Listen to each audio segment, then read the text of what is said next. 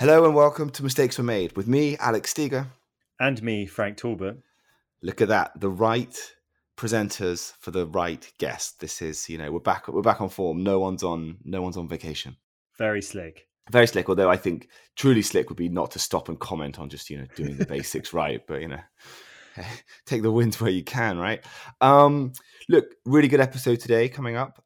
We've got a really fun interview, I thought, with Jason Su, who is the chairman, I think the founder and CIO of Rayliant Global Advisors, an asset management firm that specializes in investing in China. Jason was great. Without telling you what he says, his main mistake circles around hubris and entitlement. Hubris, one of your favorite words, isn't it, Alex? Is it? I think almost like a catchphase. I would say the amount of times you've used it.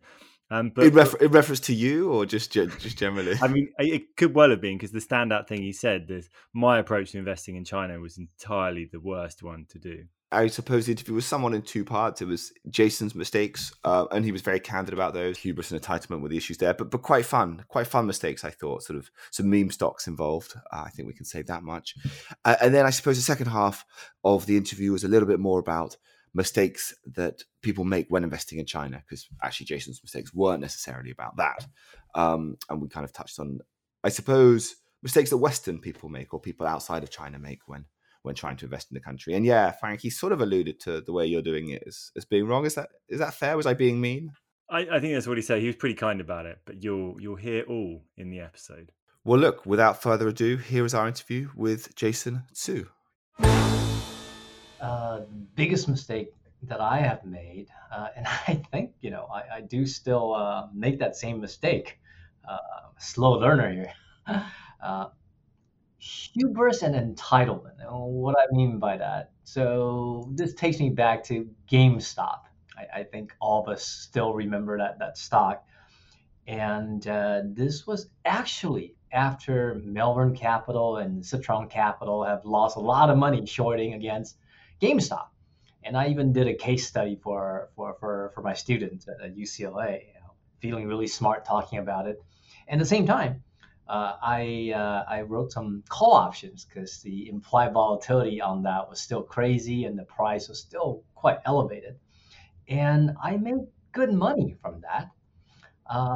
And then, of course, when GameStop price sort of eased off and then made another huge spike, subsequently, I go, wow, what a great chance to make some easy money again. And I got more aggressive, wrote more call options, wrote at a more aggressive price.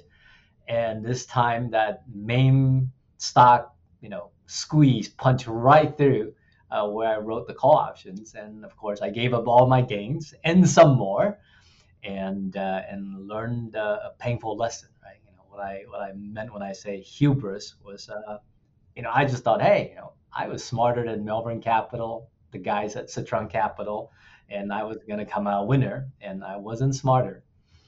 And the entitlement part was that I thought I was entitled to the market becoming rational because they clearly seen what a joke it was and that it wasn't going to be a redux.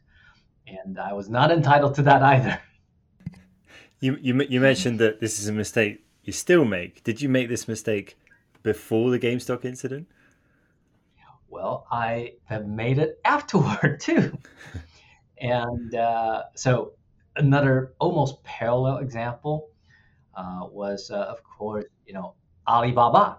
Right? Alibaba had gone from 300 and change down to 150, where Charlie Munger himself was saying this is a screaming value buy. And then, of course, from there, it went down to 120. I go, hey, I'm buying cheaper than Charlie Munger. What can go wrong? And then, of course, didn't take too long before it goes from 120 to 70. And all the headline was about how, Alibaba is likely to be, too risky to invest in, the exposure to Chinese regulatory shocks, so on and so forth. And I was scared too. And it was out of sheer laziness that I didn't freak out and sell out of Alibaba before it bounced back and now it's at 120 and change again. So I would say I am not immune from the fear and greed, and that even when I do something that seems intelligent and sensible, I do it way too early, and I always feel like, well, the market's going to be rational and understand the value of that stock. And no, the market can be irrational and can disagree with me for much longer than I like. So, I mean, two examples, obviously two very different firms, in one respect, one is huge, you say meme stock, big questions about sort of fundamentals behind it, but sort of very opportunistic. Obviously the Alibaba call, also somewhat opportunistic, but, a much more sustainable, massive, real company with decent fundamentals, albeit some headwinds and question marks over it. So what unifies the mistakes there is what is an element of hubris and just thinking better, or an element of greed in piling in because you see an opportunity that you just can't resist, or what do you identify as the big mistake? I think it's hubris, right? I think me and then others in my position, we tend to feel like because we've been doing this for decades, because we have a research team, we got faster access to information, we got a network of other smart people, that first of all, we are as close to having a crystal ball, as there could ever be on the street. We're more likely to be right, and the market will eventually have to prove us right and agree with us, right? There is definitely that element of hubris. And what we do forget is, we might have an edge in information, and we may be right in a very long run, but boy, in the short run, market can be more irrational, market can be more crazy, and mispricing can get even bigger. I think we do forget that often, and the market teaches us a lesson, and it reminds us how much more whimsical it can be. And have you mentioned you keep making the mistake. Have you, I suppose, have you made it better? Are you doing it but less to a lesser extent, or are you doing less of it, or have you learned anything, or are you just you're going to do this again and again and again? Like, did you have scars and have they taught you something? Yeah. So definitely, learning from it and constantly reminding myself, obviously reminding, teammates on the team that like we can come out of the discussion feeling like we got this one right. We all agree, we all see it the same way, but we still got to remind ourselves. And a lot of other people will see it differently, and we might say they're irrational, they're less informed, but boy, there might be just a lot more of them, and prices will move against us. And so the lesson there is just constantly question. Look, it's not about the rightness of the views, but it's just about the randomness of short-term fluctuations, the randomness of market sentiment. So never let the bet size get large. Always be diversified, even when you feel like you got such a sure thesis. So I think we got a lot better. But boy, coming out of any investment committee meeting, any discussion, any model vetting exercise, the initial feeling is always, oh, this is such a sweet opportunity. We got to pounce on this one, and then we've just all got to pull back and say, no. Market can surprise us. Do you think, speaking about Baba, do you think the current state of investor sentiment around Baba is justified? Do you think that's a mistake that people are making? I say people, mainly Western investors, are making. What you are seeing reflected in prices right now is it's not related to the actual business and the cash flow and the potential, right? It's related to the fear that headlines are creating, right? Because today, if you read anything about China, and of course, when people write about China, and they're going to pick a stock to point to, they're going to write about Baba, right? So it's the regulatory. He's talking to you, Alex. So you're a journalist. Well, this is okay. So hang on. Oh, you have a role here. You have significant views on China, Frank. So maybe speak to you. But maybe let's broaden this out for a moment, which is I think is where Frank was getting to, is what are some, maybe where you're going to too, Jason, is what are some of the big misunderstandings, I guess, that let's say Western investors or non-China-based investors have about China. And I suppose some of this, Baba is probably a decent proxy for this, but maybe there's some broader ones as well. So this is perfect, because I think there are a few things going on in the background that we got to unpack a little bit. Otherwise, it can all feel like, hey, this is Beijing just going full out anti-business, anti-capital market, and that's really not at all what's happening, right? So first of all, uh, if you are a big consumer tech company and you have lots of data, there is a sort of special red flag on your back. That is true, but it's not out of anti-business or anti-success. It's more out of when you're Alibaba or when you're DD and you're listed in the U.S. and you now have a lot of American shareholders, American pension funds that can vote your shares and control the destiny of the company. Are you not now a maybe American company who happens to do business in China and you happen to own a treasure trove of data? If you're big consumer tech in China, right, there's just this uncertainty around who owns the data, and you don't know which way the regulator is going to lean on that. And then that, I think that is sort of special, right? That is not anti-business. It's just people don't know how to think about data ownership. So that's one thing. And then another thing is uh, a lot of the Chinese companies are listed in the U.S. They go through a special structure. It's not well disclosed until more recently, the VIE structure, which just means it's a Cayman shell company. So the Alibaba Cayman is not actually Alibaba China, right? It's a shell company in Cayman that through a lot of legal contracts, licensing contracts, that then has cash flow right to Alibaba China. And so most of us, when we buy, we think we're buying Alibaba China, when in fact we're buying Alibaba Cayman, which is just a collection of legal contracts. And they were created to circumvent foreign ownership control, currency control that's been put in place by Beijing. And both the SEC in the U.S. and regulators in China, they're challenging, the some of the contracts and the legality of those contracts, and therefore calling into question, when you buy Baba ADR, exactly what do you own? And so these are things that, if you understood, you start to see, okay, this is not regulators being mean and anti-business, right? The actual underlying concerns are actually much more pedestrian and boring, but significant.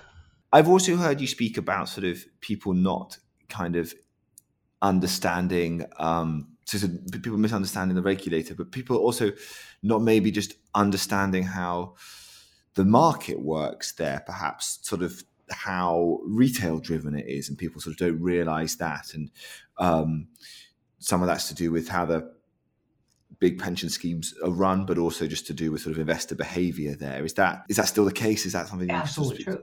If you think about the U.S. market, right, it's a very institutional market, right? If it's not a long-term pension fund that has very sophisticated investment staff and outsourced to very sophisticated managers, right? It's a hedge fund that's sort of arbing out so weird pricing movement.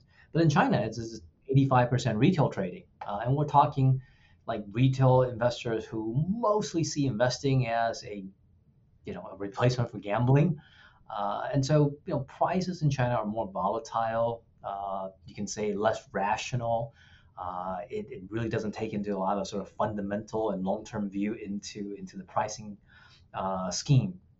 And so it's a very different market. And because of that, regulators in China tend to have this very paternalistic view when it comes to regulating the market. If you ask the regulators, like, what's your number one mission? It's to protect individual investors from self-harming. Like, that's like their number one mission, right? And that certainly isn't the mission for say a U.S. regulator, right? And so when they set up rules, what they think about, what they care about is very, very different than regulators in the U.S. And for us, it can feel like, God, it's a bit sort of interventionist. So I liken it to, it's like tiger mom parenting. When you think about China regulators, it's a lot like tiger mom parenting. It's like, we know better, right? We're not going to let you do silly things to hurt yourself. We know better. We're going to prevent you from self-harming. Yeah, but I mean, I probably obviously sticking with China here. I saw that the MSCI China is approaching sort of zero returns since inception 30 years ago, against a backdrop of an economy that's grown 40 times. How does that make sense? And I ask this from a sort of personal point of view, because I've been, like you, buying the dip in MSCI China stocks, so mainly those Hong Kong listed tech stocks. And I want to know, firstly, have I made the right decision, Jason? Please tell me I have. That'd be nice. And secondly, is that all of that the reason it hasn't made any money? Is that all driven by sentiment from the West and lack of appreciation, understanding? A lot of it is. So, Frank, first of all, buying China and then buying it for the long run makes sense, right? I mean, they're basically two major growth drivers in the world, right? You got the U.S. right, really pushing the technological frontier. You got China, that fast follower with a massive addressable market, right? That's another major growth engine, and they're not even very correlated. So, you know, going long China as an investor, it's pretty sensible.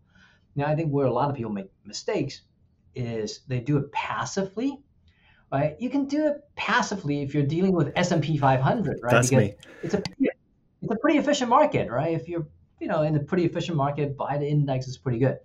China, 85% retail trading, right? A lot of times prices don't make any sense, right? The index is sort of constantly giving a lot of weight to the hottest, most thematic stocks, and so if you just track the index, you can get some pretty bad outcome. Um, the average active manager in China outperforms by 4%. So if you compound it over 30 years, right, the difference between the index and what you get from active management is enormous. And a lot of mistakes made by Westerners is also that they buy the offshore stuff, right? If you look at MSCI China, it's mostly the ADRs, right? Because look, it's they're listed in the U.S. You're more familiar, feel safer. There's more news on them, right? So it's you're buying the Alibabas after it's sort of listed in the U.S. and it's already the biggest company in China, right?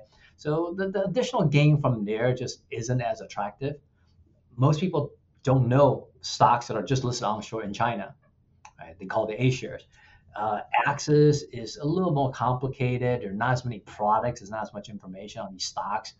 But that's where actually the growth are. Yeah, there's been a real boom, right? Particularly flows from European asset managers towards this space. It was like the best-selling sector in 2020 and I think 21. It's grown massively. And you shouldn't be surprised because if you look at EPS growth, right? If you're going to sort of handicap how much growth you're buying, you want to look at like the underlying earnings per shares growth. Last 15 years for onshore A shares, it's like 14%. You benchmark that against the median company in the U.S. earnings per shares the last 15 years actually only been about 5%, right? So you're talking about almost 3 times the growth versus the average Chinese versus the average American company. So you're buying a lot of growth, and that compounds over time into better return. So not surprising, a lot of people who are looking for reasonably priced growth are going to China. Just to praise you that, Frank, you're right to be in China, but you're doing it the wrong way. Is that's yeah? No, I heard that. I would be selling straight away. Selling, piling into like an active small cap manager. Maybe someone who does some sort of quant investing. I don't know, Jason. Interesting. What about so that's one way that the West. Another way, I suppose, the sort of the West or US investors, European investors, are misunderstanding investing in China. What about what we've seen recently in terms of sort of understanding of political risk? So obviously in the wake of Russia's invasion of the Ukraine, there's sort of been a relatively decent sell-off in China. And again, I'm using the MSCI as a proxy here, so maybe not sort of the best indicator. But and I think some of that's been ascribed to people sort of worried about China's position here, and sort of again, it's just a form of concerns over political risk. Do you think that's misplaced or well understood, or maybe for the time being, sort of people are judging that correctly?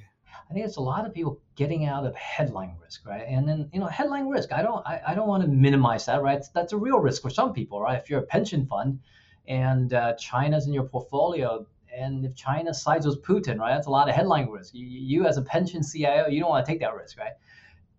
So it makes sense. Some people should be sellers, right? If headline risk is a major career risk for you, but like in terms of the actual risk, sure. I mean, it's there's a small probability that China might come out and profess undying love for Putin, but China's rational to degrees, right? They know it's far better to be neutral, to play Switzerland at a time when Switzerland doesn't want to play Switzerland, right?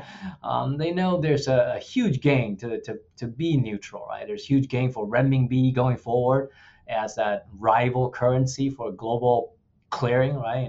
Petrodollar moving a little to petro renminbi is not bad for China. So China can be a net beneficiary out of this. So I think it's being rational, right? You're looking at the rhetoric, right? It's starting to be much more balanced, right? Hey, they're opposed to the human suffering. They're opposed to war. They want to send some aid to Ukraine.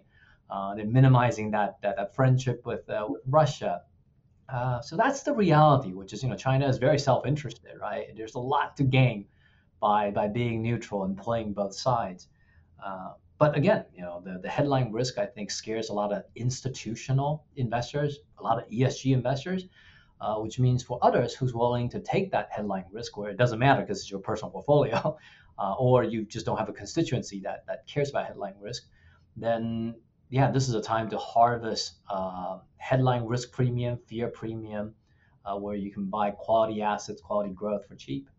Again, Frank, basically you there, just piling in, no concerns. No concern for the headline risk. Yeah, I'll be writing less headlines about China. That's really interesting. I was also going to wonder, Jason, we've touched on, I suppose, mistakes that Western investors have made in investing in China or in thinking about China. What about mistakes that Chinese investors make? So you mentioned that 85% of trades are retail rather than institutional. So there's a lot. So I'm assuming, and you also used the phrase sort of like it's a I can't remember how you exactly said it, but basically sort of a replacement for gambling, which doesn't necessarily sound like there's brilliant behavior. My understanding of gambling is generally you lose. So what's that like? Do Chinese investors are they good investors? Are they making good decisions? They are really bad investors. And this is why the regulators, they look at the data, they go, we need to protect them, right? Like if they're all great investors, they do just fine, they're compounding their wealth, right? The regulators would be fine, right? But when they look at the data, right, versus buy and hold, right? If they could just buy a diversified portfolio, right, they would be so much better off. I think when they look at data, it's like 12% behind a dumb index, right? And that's a lot of self-harming, right? And the reason for that is, like you say, when it's gambling, there's not a lot of sort of deep insight that go into what they pick, what they hold. It's very news driven. It's very theme driven. Of course, they always get into a theme much too late after price has already gone up 150%. So there's not much left other than risk. And they keep doing this, right? They find a new sexy theme, next stock that popped a lot, and they get in and they get disappointed and they get out. So not surprisingly, really bad outcome over a long horizon. Sounds like a decent amount of performance chasing there. I mean, that's the retail, I suppose. Are there managers who are doing a good job? I mean, I'm sorry, and I'm also saying, for sure you are. I mean, sort of domestic Chinese managers sort of doing, running funds. Are there better options for them for these investors than just trading themselves? Do they invest in funds well, or also not particularly? Yeah, so I actually been researching, Chinese managers and see, hey, are there people who are persistently good? What do they do?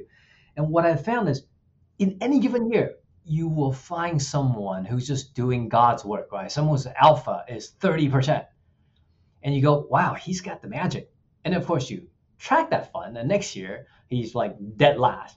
And so what you see is a lot of the managers who's got awesome short-term numbers, they're just taking really huge risks, right? A active portfolio in China, could have anywhere from 5 stocks to maybe 20. Five stocks in the whole portfolio. Yeah, very concentrated. Hey, right? Look, Warren Buffett's something like, if you diversification is brilliant. So if you've got 4 good ideas, go for it. So maybe they're all just massive Buffett students, or maybe not. And when you bet big, right? Either you win big or you lose big. And to measure skill, you got to look at persistence. And what you see is there's almost no persistence in China when it at least comes down to sort of top-ranked managers. And also another interesting data point is if you just look at public mutual funds, 5 years ago when I started gathering data, the average tenure at the job as the PM was like 2.5 years, right? So not super experienced, but it's a very young market, right? So nothing wrong in a young market. The PMs just can't possibly have been around for 30 years if the market's only 15 years old. And then 5 years later, I figured at least the average tenure would be like 7.5 years. But I know it's like 3.5. Why? Because they churn managers very aggressively. If you got a big number, you leave and you go start your hedge fund. Or if you have bad number, instead of making a mistake, learn from it, and do better, you get fired and replaced by the next guy. And so you're not surprised. There's not a lot of sort of memory retention going on either. No, they'll learn from it, right? But it's still very early days. I've got a question regarding state-run funds, or state-run companies rather, and it seems to be sort of universally accepted rule among asset managers outside of China that you just don't touch. You don't touch these companies. You don't invest in them. Is that a massive mistake? That is. Usually you would be right to say, like, state-owned enterprises, they're not actually companies, right? They're like, it would be like the DMV listing itself, and you probably don't want to hold a slice of that. The DMV, Frank, is like the driving license. Okay, thanks. Thing, sorry. That's right. For non-American audience, DMV is basically the American state bureaucracy that issues you the driver's license, right? I hear it's a pretty easy license, though. So yeah. It's believed, like, if you think government agencies are not super efficient, like the DMV is viewed as the least efficient branch of the government in the U.S., right? That's like how bad it is. So you kind of think, hey, state-owned enterprises are like the DMV, right? It's like like very inefficient government branch. But in China, that's actually not the case, oddly enough. But you got to sort all the state-owned enterprises into like regional, like city level state-owned enterprises to like the Beijing, the centrally connected ones. The regional ones are not very good. And a variety of reasons. You can sort of imagine for yourself why like a small state-owned enterprise controlled by the city politicians is probably not a great idea. But when it comes to sort of the Beijing controlled or connected, they actually tend to outperform the market by about 2% per annum reliably.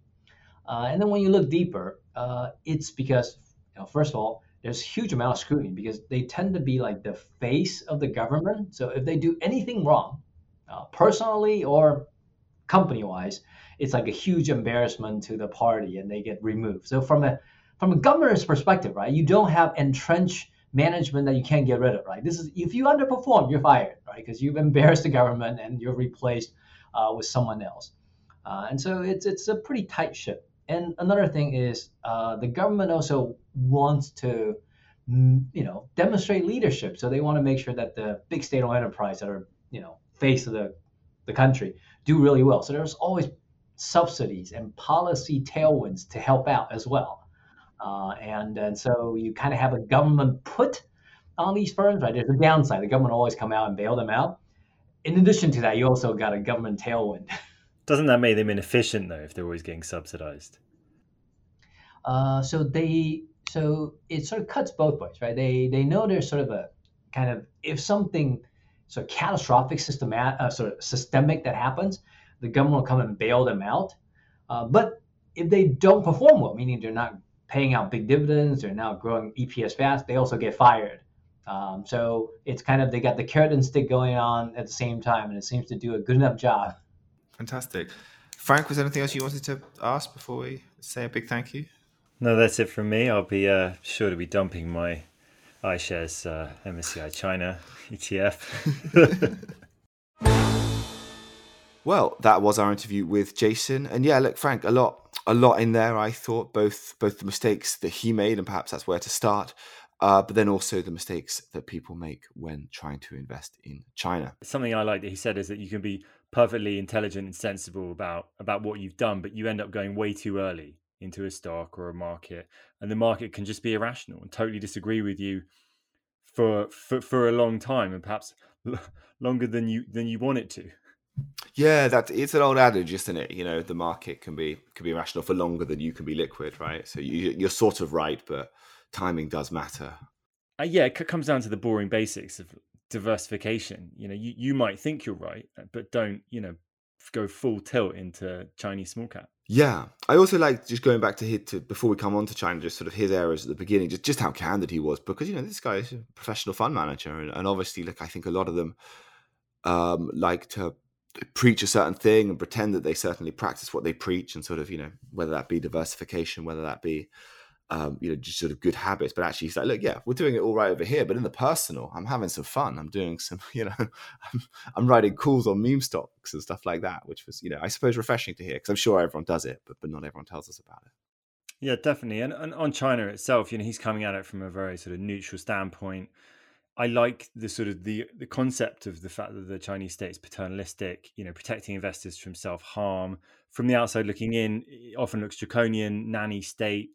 But some of what they're clamping down on, does make sense. Data ownership by corporates. That's something we're grappling with all over the world. Kids spending too much time playing video games, to outright banning it in certain times, max number of hours. Loads of parents, I'm sure, can agree with that. Possibly not if you jaywalk, automatically being fined and your WePay account being deducted. That's certainly a bit scary, but I think a lot of what they do, particularly around anti-monopolistic stuff, isn't all bad. Yeah, I mean, it was interesting just to get his perspective on it, wasn't it? Just sort of why they're acting the way they are and how it's not all, sort of communist anti-business things in his view. I also thought that some interesting things around sort of state-owned enterprises and how to kind of think about those, and why, again, there actually are some sort of sticks and carrots, I believe was his phrase, for sort of why those aren't necessarily terrible things to invest in. Let's get to it. The bit where he sort of said you were wrong in your approach to China. And let's be honest, I think probably how most people are approaching it, which is, look, get an index, or, buy the MSCI EM or buy the China index. And obviously that's largely dominated by these big tech stocks. And I think obviously when you buy them, you're not necessarily buying the China listed version of those shares and things. And that's where he thought people were making a mistake. Yeah, I thought the nuances of how that's structured were interesting. And certainly the fact that his point about the fact you're already buying these companies when they're the biggest companies in China. The ship has already sailed. It's not really where the massive opportunity is going to be, even though it looks enticing with 1.4 billion people. Yeah, I mean, I suppose we should put a little flag here, which is, he's like all managers and like all good managers, he's taking a different approach, and he's obviously sort of to some degree suggesting that that's a better approach. So there's a level of interest in there, but broadly his point was you need to be active in China and you need to look beyond these mega caps. I thought his stat about 4 to 5% per annum outperformance on average by active managers in China, I mean that is enormous. I've not seen that data, but I'd be very keen to see that data, and he can maybe point me in the direction of the active fund that I should be picking. Yeah, well, I'm sure he might have an opinion on that. Yeah, I mean, maybe. I thought it was also interesting just when he was talking about the mistakes that the Chinese investors make. So whether that's sort of these managers who shoot the lights out one year, and obviously probably by being quite concentrated, quite risky, and then the next year that doesn't work so well, and also just how sort of all these retail investors are very, very in and out of the market, very emotional. And obviously, and again, comes back to his point on regulation. And that's not exclusive to Chinese markets. We've seen a lot of that elsewhere, particularly in the US. Obviously, the meme stocks, his first mistake that he made. But some of that's cooling. Definitely, there is a little bit more rationality coming back to markets. But his first point about being intelligent and sensible, it still applies, right? Don't go full in, even though stuff looks like it's sold off a lot. The market might not agree with you yet. There's a lot more behavioral factors at play in the market. That's a good point, and a good point on which to end. So it's goodbye from me, Alex Steger. And goodbye from me, Frank Talbot.